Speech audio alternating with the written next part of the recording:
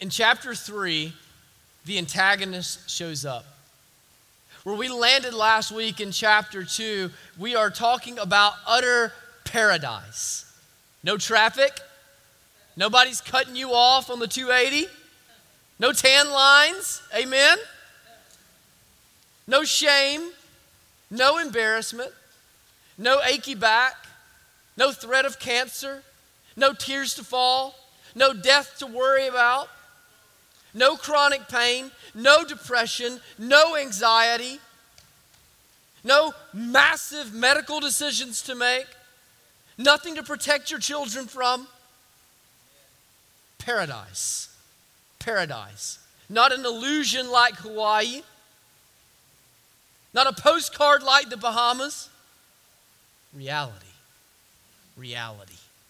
Reality that you can absorb into your soul, into your bones. And then chapter 3 comes. And then chapter 3 comes.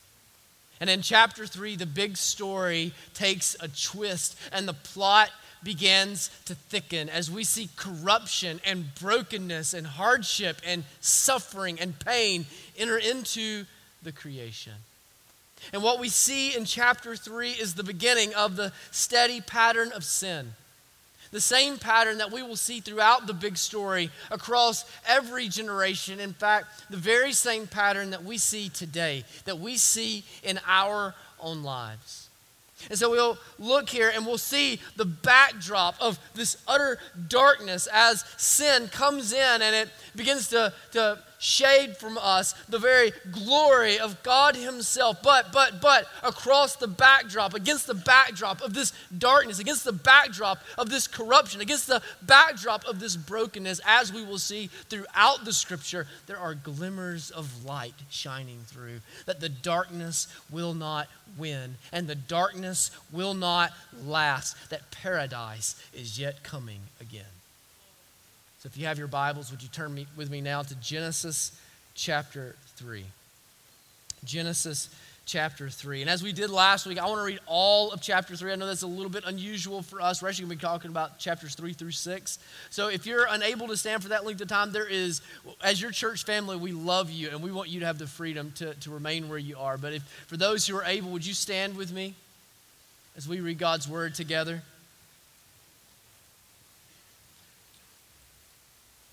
Genesis chapter 3, beginning in verse 1, it says this: Now the serpent was more crafty than any other beast of the field that the Lord God had made.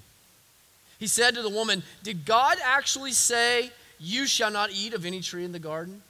And the woman said to the serpent, We may eat of the fruit of the trees in the garden, but God said, You shall not eat of the fruit of that tree that is in the midst of the garden, neither shall you touch it, lest you die.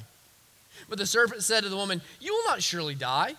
For God knows that when you eat of it, your eyes will be open and you will be like God, knowing good and evil. So when the woman saw that the tree was good for food and that it was a delight to the eyes and that the tree was to be desired to make one wise, she took of its fruit and ate. And she also gave some to her husband who was with her, and he ate. Then the eyes of both were opened and they knew that they were naked. And they sewed fig leaves together and made themselves loincloths. And they heard the sound of the Lord God walking in the garden in the cool of the day, and the man and his wife hid themselves from the presence of the Lord God among the trees of the garden. But the Lord God called to the man and said to him, Where are you? And he said, I heard the sound of you in the garden, and I was afraid because I was naked, and I hid myself. And he said, Who told you that you were naked? Have you eaten of the tree of which I commanded you not to eat? And the man said, The woman whom you gave to be with me, she gave me fruit of the tree, and I ate. Then the Lord God said to the woman, What is this that you have done? And the woman said, The serpent deceived me, and I ate. The Lord God said to the serpent, Because you have done this, cursed are you above all livestock and above all beasts of the field. On your belly you shall go, and dust you shall eat all the days of your life. I will put enmity between you and the woman, and between your offspring and her offspring. He shall bruise your head, and you shall bruise his heel. To the woman he said, I will surely multiply your pain in childbearing. In pain you shall bring forth children. Your desire shall be for your husband, and he shall rule over you. And to Adam he said, because you have listened to the voice of your wife and have eaten of the tree of which I commanded you, you shall not eat of it. Cursed is the ground because of you. In pain you shall eat of it all the days of your life. Thorns and thistles it shall bring forth for you. And you shall eat the plants of the field. By the sweat of your face you shall eat bread till you return to the ground, for out of it you were taken. For you are dust, and to dust you shall return. The man called his wife's name Eve, because she was the mother of all living. And the Lord God made for Adam and for his wife garments of skin and clothed them. Then the Lord God said, behold, the man has become like one of us in knowing good and evil. Now, lest he reach out his hand and take also from the tree of life and eat and live forever. Therefore the Lord God sent him out from the Garden of Eden to work the ground from which he was taken. He drove out the man, and at the east of the Garden of Eden he placed the cherubim and a flaming sword that turned every way to guard the way to the tree of life. May God bless the reading and the preaching of his word this morning. You may be seated. As we look at the steady pattern of sin, what I want you to see, first of all, is that sin's promises are exaggerated. That sin's promises are exaggerated. Here they are, and they're in the midst of paradise. And the serpent comes to Adam and Eve, and what he does is he begins to pick loose one of the threads of their hearts. And he begins to pull on the thread and pull on the thread and pull on the thread until ultimately all of it has begun to unravel. He comes to Eve and he says, did God actually say? Did God really say that you can't eat of all of the fruit of the garden? Did God really say that you have to avoid all of the trees and all of the bounty that he's providing? Did God really say that? And so chapter 3 launches out with an attack, an assault on the character of God, an assault on the word of God, an assault on the integrity of God, an assault on the goodness of God. He undermines God's word and he undermines God's goodness by making to them these exaggerated promises to make things look as though they are different than they actually are, to make it look as though the sin is better than it actually is. One of the exaggerated promises that we see is that sin promises greater gifts than God gives. Sin promises greater gifts than God gives. The serpent tells Eve that if she'll just listen to him, that she'll just pay attention to what he's saying, if she'll just indulge herself on the temptation that he is offering to her, that she'll get what she's missing out on. That is that God has been holding back on them. That God has been refraining from giving them of his very best. Even Adam and Eve would have to acknowledge how good God had been to them. The serpent doesn't even deny that God has been good to them. But what the serpent begins to do is plant seeds of doubt that as good as God had been, he hadn't been good enough. That he hadn't given them the fullness of his goodness. It's interesting what he says, that if they will go and eat of the tree, if they will disobey the Lord, what does he say that they'll get? He says they'll be like God, doesn't he? He says if you'll just go and eat of the tree of the knowledge of good and evil, then you're going to be like God. And what is ironic about that is they're already like God. They're already like God. Do you remember back in Genesis 1 verse 26 what it says on the sixth day of creation? It says, let us make man in our image after our likeness. That in a way that Satan never was. In a way that Mount Everest can never be. In a way that the angels that are surrounding the throne of God and declaring his holiness right now aren't even made. We are made in the likeness of God. We are made in the image of God. We are made with the dignity of God. We are made in a way that is utterly set apart from the rest of creation. And so the serpent comes to them and he takes this grand promise, this grand dignity that the Lord has made with Adam and Eve. And he says, I know you think that's good, but have you ever asked yourself why it is that God won't give you the rest? Have you ever asked yourself why it is God won't give you the tree in the middle? God has been good to you, but God has not been good enough. I wonder how many of you, if you look around your life, you would say something similar. You see, what we see in Eve is the same thing we see in us. the way that all sin begins. What does it say? It says that she saw it and it looked good to her. She looked upon it and it felt desirable to her. That when she saw the fruit and she felt the desire, that everything that the serpent seemed to be saying was reconciled in her heart, that it made sense, that what she saw aligned with what he said. And for us, it's the same, isn't it? For us, it's the very same. That we believe, we convince ourselves, and we allow Satan to deceive us into believing that God is holding back from us.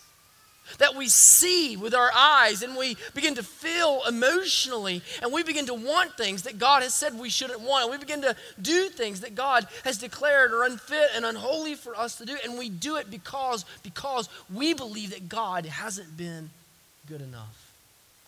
You look around and all of your friends at school are sleeping around. And you believe it looks awesome. It looks wonderful. It looks delightful. You see it with your eyes, and it's fruit that looks good to eat, and it looks as though it would be desirable for you, and it feels as though God is holding something back from you. You go to college and you see the frat parties, and everybody else is experimenting. And you want to be included, and you want to be a part of the group, and you want to dial up the college experience, and you feel like you're ramming against this wall and crashing into these fences.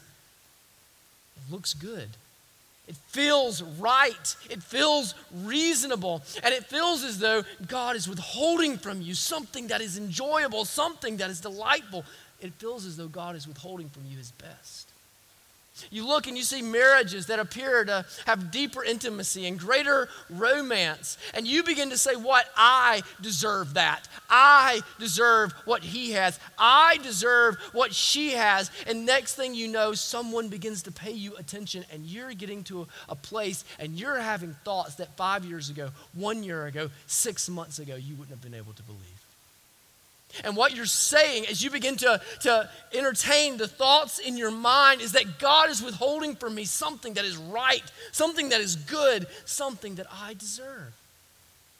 And as often as we look on Facebook and drive by homes which we covet and see friends which we wish we could trade places with, time and again, the serpent is winning the battle of our minds as we look and we see and we long and we want and we feel.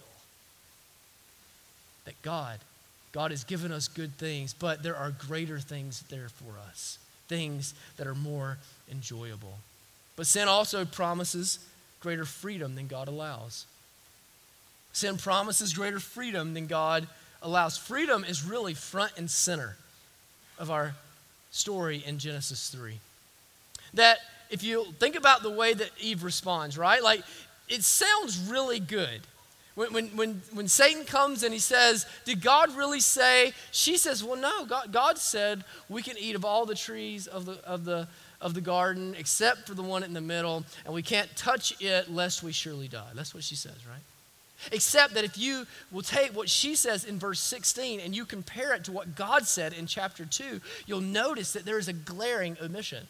It's actually harder to see in the ESV, but if you, virtually every other translation, the ubiquitous translation is that God goes in chapter 2 and he tells them what? You can freely eat of any tree of the garden. You can freely eat of any tree of the garden. You come to verse 16, do you see the word freely there? Do you see the word freely there? It's not there, is it? It's not there.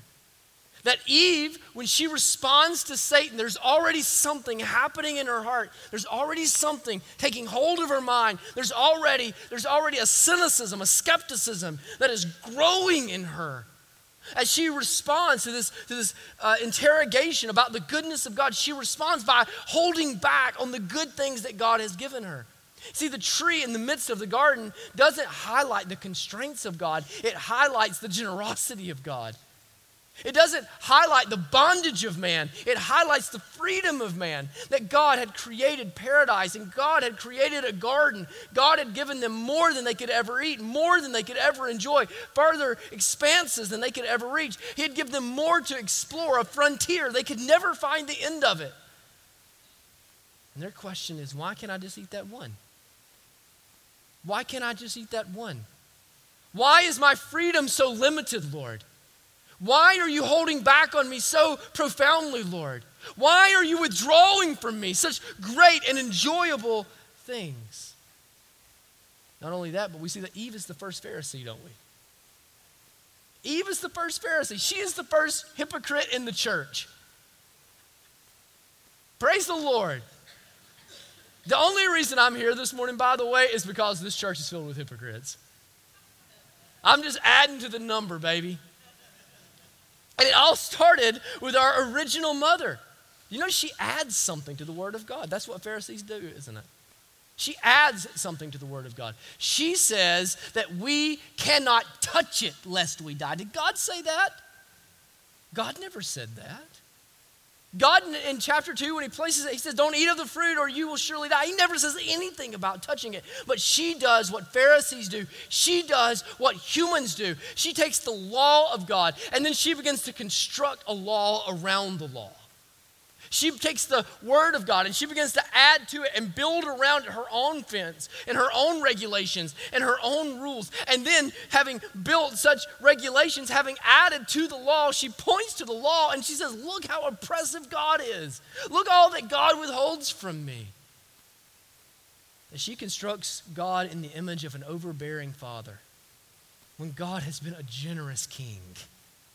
She constructs the image of a tyrant when God has been a kind and benevolent and charitable sovereign.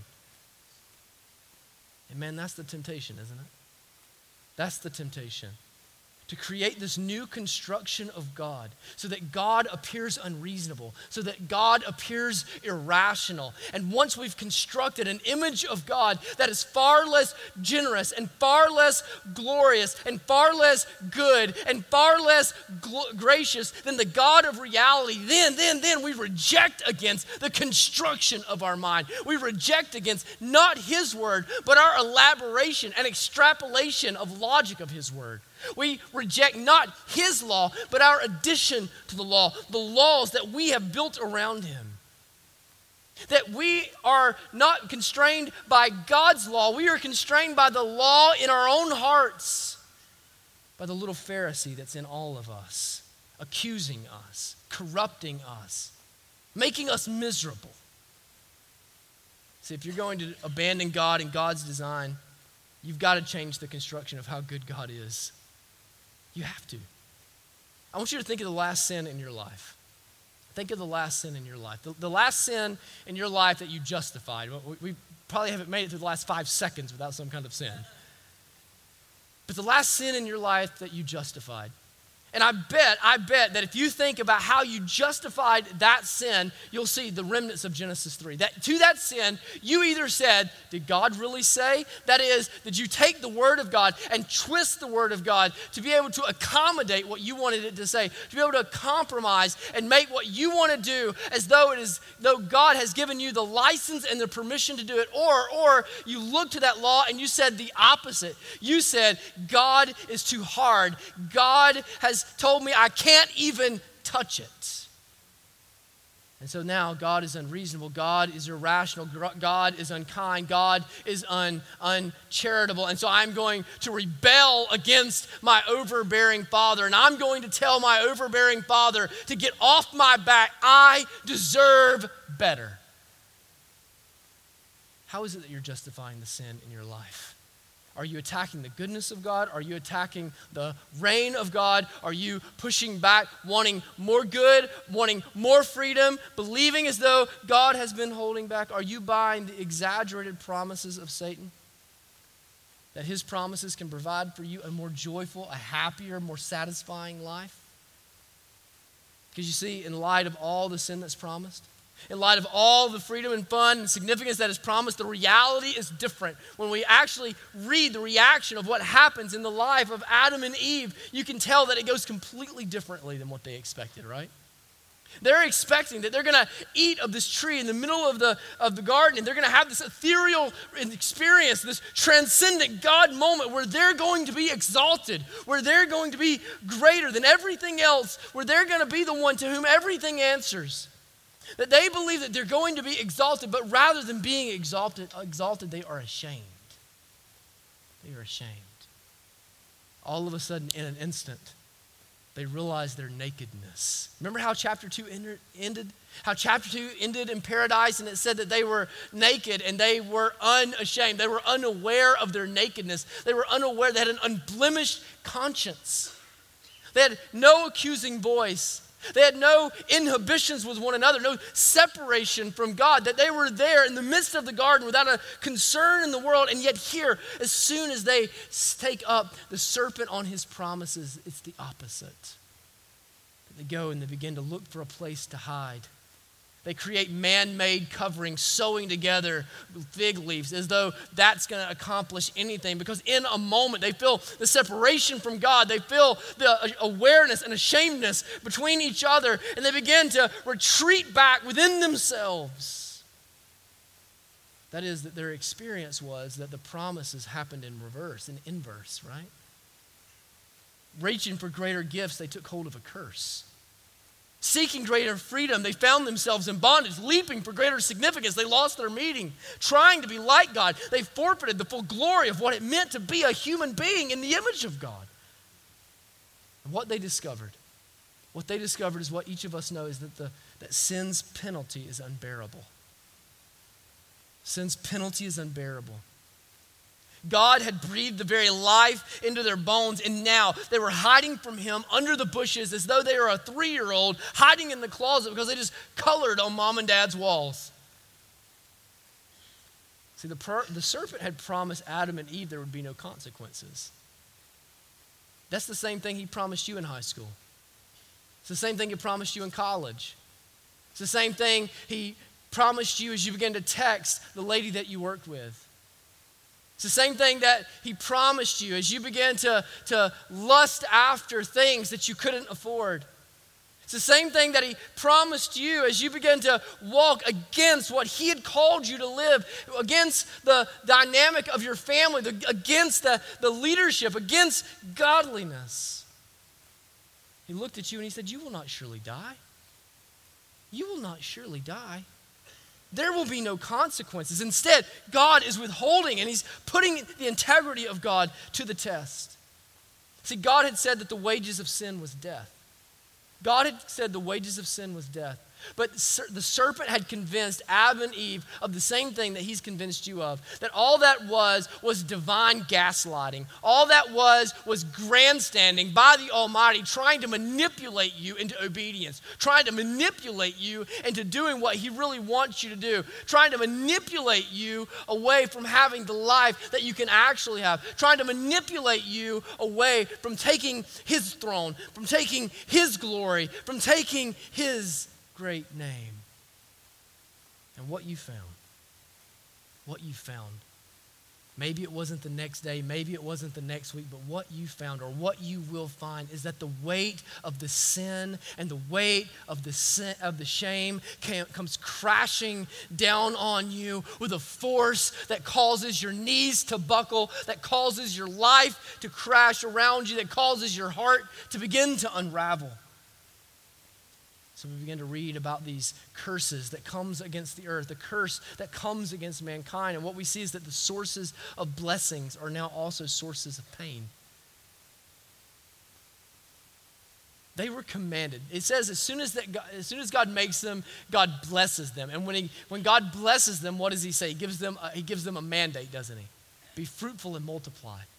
Be fruitful and multiply. That is, that your blessing is that you're going to make more bearers of my image. God is going to use you to populate the earth with image bearers of the Almighty. And by populating the earth with image bearers of the Almighty, you're populating the earth literally with my glory, literally with my splendor, literally with my majesty through you. It was to be perpetuating of the blessing. And now that blessing that was supposed to be the great delight of Adam and Eve, is the invitation of pain.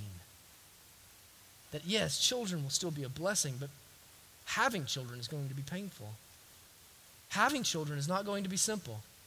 having children is going to bear in its essence the pain and the groaning of the creation, that sometimes the baby won't make it, and sometimes the mom won't make it, and sometimes things will go amiss and the life will not take off in the trajectory that is natural and expected. No, because it is under the curse of our first mother. Marriage was supposed to be a relationship that demonstrated the gospel. It was supposed to be a picture of the Son of God coming and living in permanence and joy and delight with his bride. But now instead, the wife will long for the authority of her husband. Her husband will rule over her and be harsh with her. The institution that was supposed to be a source of blessing will become a source of pain, of hardship, of suffering, of which many of you have the scars today. Sources of joy are now also sources of misery. It was supposed to be joyful for Adam to rule over the creation, joyful for them to work the ground, joyful for them to eat of the bounty of God, to eat from the Lord's table, from the Lord's orchard. But the ground's going to get hard. Weeds and thorns and thistles are going to grow. That which was to give a demonstration of the provision of God, of the generosity of God, of the kindness of God, is going to at the same time give evidence to the groaning of a cursed ground. That God had taken them from the dust of the earth. And God had formed Adam from the dust of the earth, and he had put him together bit by bit, granule by granule. But one day, because of his sin against God, because of his rebellion against God, he would return to the dust of the earth. The one which God had breathed life into him will at last take life from him as he rots and returns to dust himself. See, this is the first time. This is the first time in all of human history that we read the word pain. This is where pain starts. This is where pain in your body began. This is where pain, mental anguish began. This is where the loneliness in the middle of a crowded room began. This is where depression began. This is where anxiety began. This is where fear began. Before Genesis chapter 3, the world had never seen fear before. The world had never experienced fear before, and yet here they are, hiding underneath trees, covering themselves in leaves, trembling. Pain has come, fear has come. That's why Paul writes what he writes in Romans 5:12. He says, therefore, just as sin came into the world through one man, and death through sin, and so death spread to all men. That's what chapters 4 through 6 are covering for us. It says, as soon as we get to chapter 4, you have the birth of the first two sons, Cain and Abel, right? And in Cain and Abel, what we learn is because our first parents sinned, we are all born sinners. You can imagine the hope that Eve had when she gave birth to Cain. She describes Cain in a way that she doesn't even describe Abel. Cain was her hope. She probably believed that Cain was the one that God was going to use to overthrow the serpent, to crush his head. She even says out loud, she says, I have created a man just as the Lord did. I have created a man just as the Lord did. What is she saying? There's a fresh start. There's a fresh start. His father and I have failed. His father and I have brought a curse. His father and I have invited consequences into the earth so that the earth is groaning, so that the serpent has more power and more authority than he ought. The earth is struggling and filled with thorns and with thistles and with darkness and with brokenness. But I have made a new man. I have made a new man as the Lord had made us. Until he strikes his brother dead. You see, when Cain kills Abel, he kills the hope of Eve.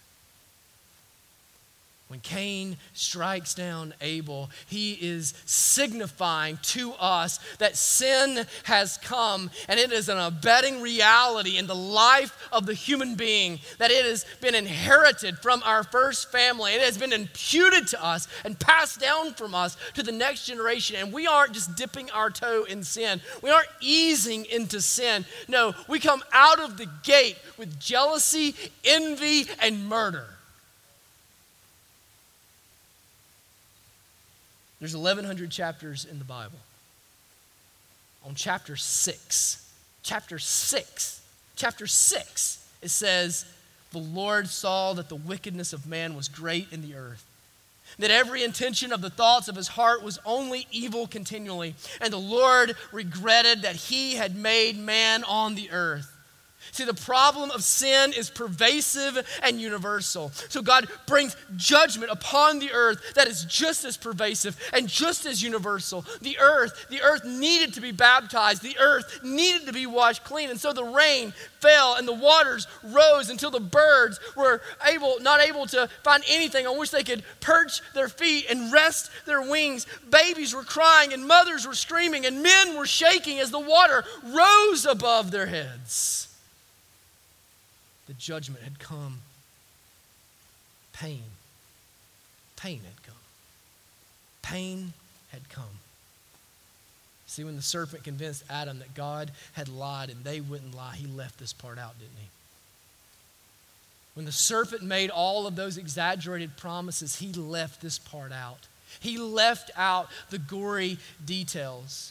Adam couldn't have imagined that his sons one day would kill each other. Eve couldn't imagine that one day she would be there at the funeral of her son as one was going to the ground and as one was being banished to the far reaches of the cosmos. She couldn't have comprehended it. It couldn't have conceived that eventually over which their responsibility would cause the whole creation to be drowned because of their judgment. See, they sinned on this day, but they couldn't see the consequences of the next day. They couldn't feel the shame. They felt the desire. They felt the indulgence. They felt the craving of the body. But they couldn't yet feel the shame that was coming. They couldn't yet feel the heartache that was coming. They couldn't yet conceive of the fear and the trembling and the shame and the bondage of their conscience and the accusing voice that's in the dark of the night. Sin's penalty is unbearable. Satan will try to manipulate you and minimize its pain, but he won't be there to comfort you. He leaves out the gory details. He leaves you drowning in your regret and your rebellion until it suffocates you, and he always leaves that part out. I wonder how many of you've seen it and it looks good. You feel it and it feels right. Can I just promise you, tomorrow you won't feel that way. 5 years from now, you won't feel that way. A decade from now, you won't feel that way. As your children reap the consequences of your unfaithfulness, you won't feel that way. As your marriage reaps the consequences of your ambivalence, you won't feel that way. As you reap the misery of your own accusing conscience, you won't feel that way. But the story isn't finished yet. Can I say that one more time? The story isn't finished yet. You see, Genesis 3 and Genesis 4 and the flood of 6, 7, and 8, they are about the love of God and the grace of God just as much as they are the justice of God and the wrath of God and the judgment of God. That since promises are exaggerated, and since penalty is unbearable, and since pain is paralyzing, and since problem is pervasive, but since power is temporary, my brothers and sisters.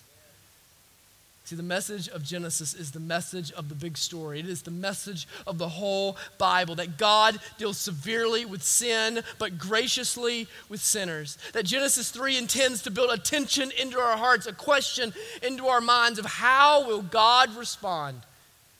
Let me ask you, how would you respond? How would you respond? How would you expect God to respond? We're talking about subjects who tried to overthrow their king. We're talking about sons who betrayed their father.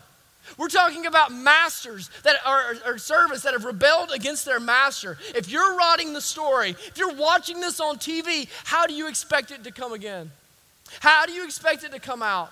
We have a group of people that have been given by God and blessed by God and experienced God and walked with God and had no separation from God, and they have yet rejected God. How do you expect God to respond? Do you know how he responds? Do you know how he responds? He loves them. He loves them. He loves you. He responds to their wickedness, to their rebellion by loving them. They're hiding in the bushes, covered in fig leaves, trembling, and God pursues them. God pursues them like the shepherd that leaves the 99, like the prodigal son's father who runs from the porch. The father goes after Adam and Eve and he stalks them down and he finds them. You know what he does when he finds them? He assures them. He assures them. Like a father who just picked up his son from jail, and before the night goes out, his goal is to make sure that though his son understands the severity of the situation, that he still loves him. Do you know where we hear the gospel for the first time? Genesis 3. Genesis 3. Genesis 3, that the serpent will bruise your heel, but I will raise a son through you that will crush his head. I will save you in spite of you. I will redeem you though you appear broken beyond redemption. I will use you through your sin to advance my glory anyway. You see, Genesis 3 tells us from the beginning in the shadows that sin is going to lose, that the gospel is coming forth, that God will overcome our brokenness, that God will overcome our pain, that God will overcome our wickedness, and he will do it not with our man-made weaving of fig leaves. He will do it by his own sovereign hand, by his own glorious will, according to his own glorious name, because he covers them.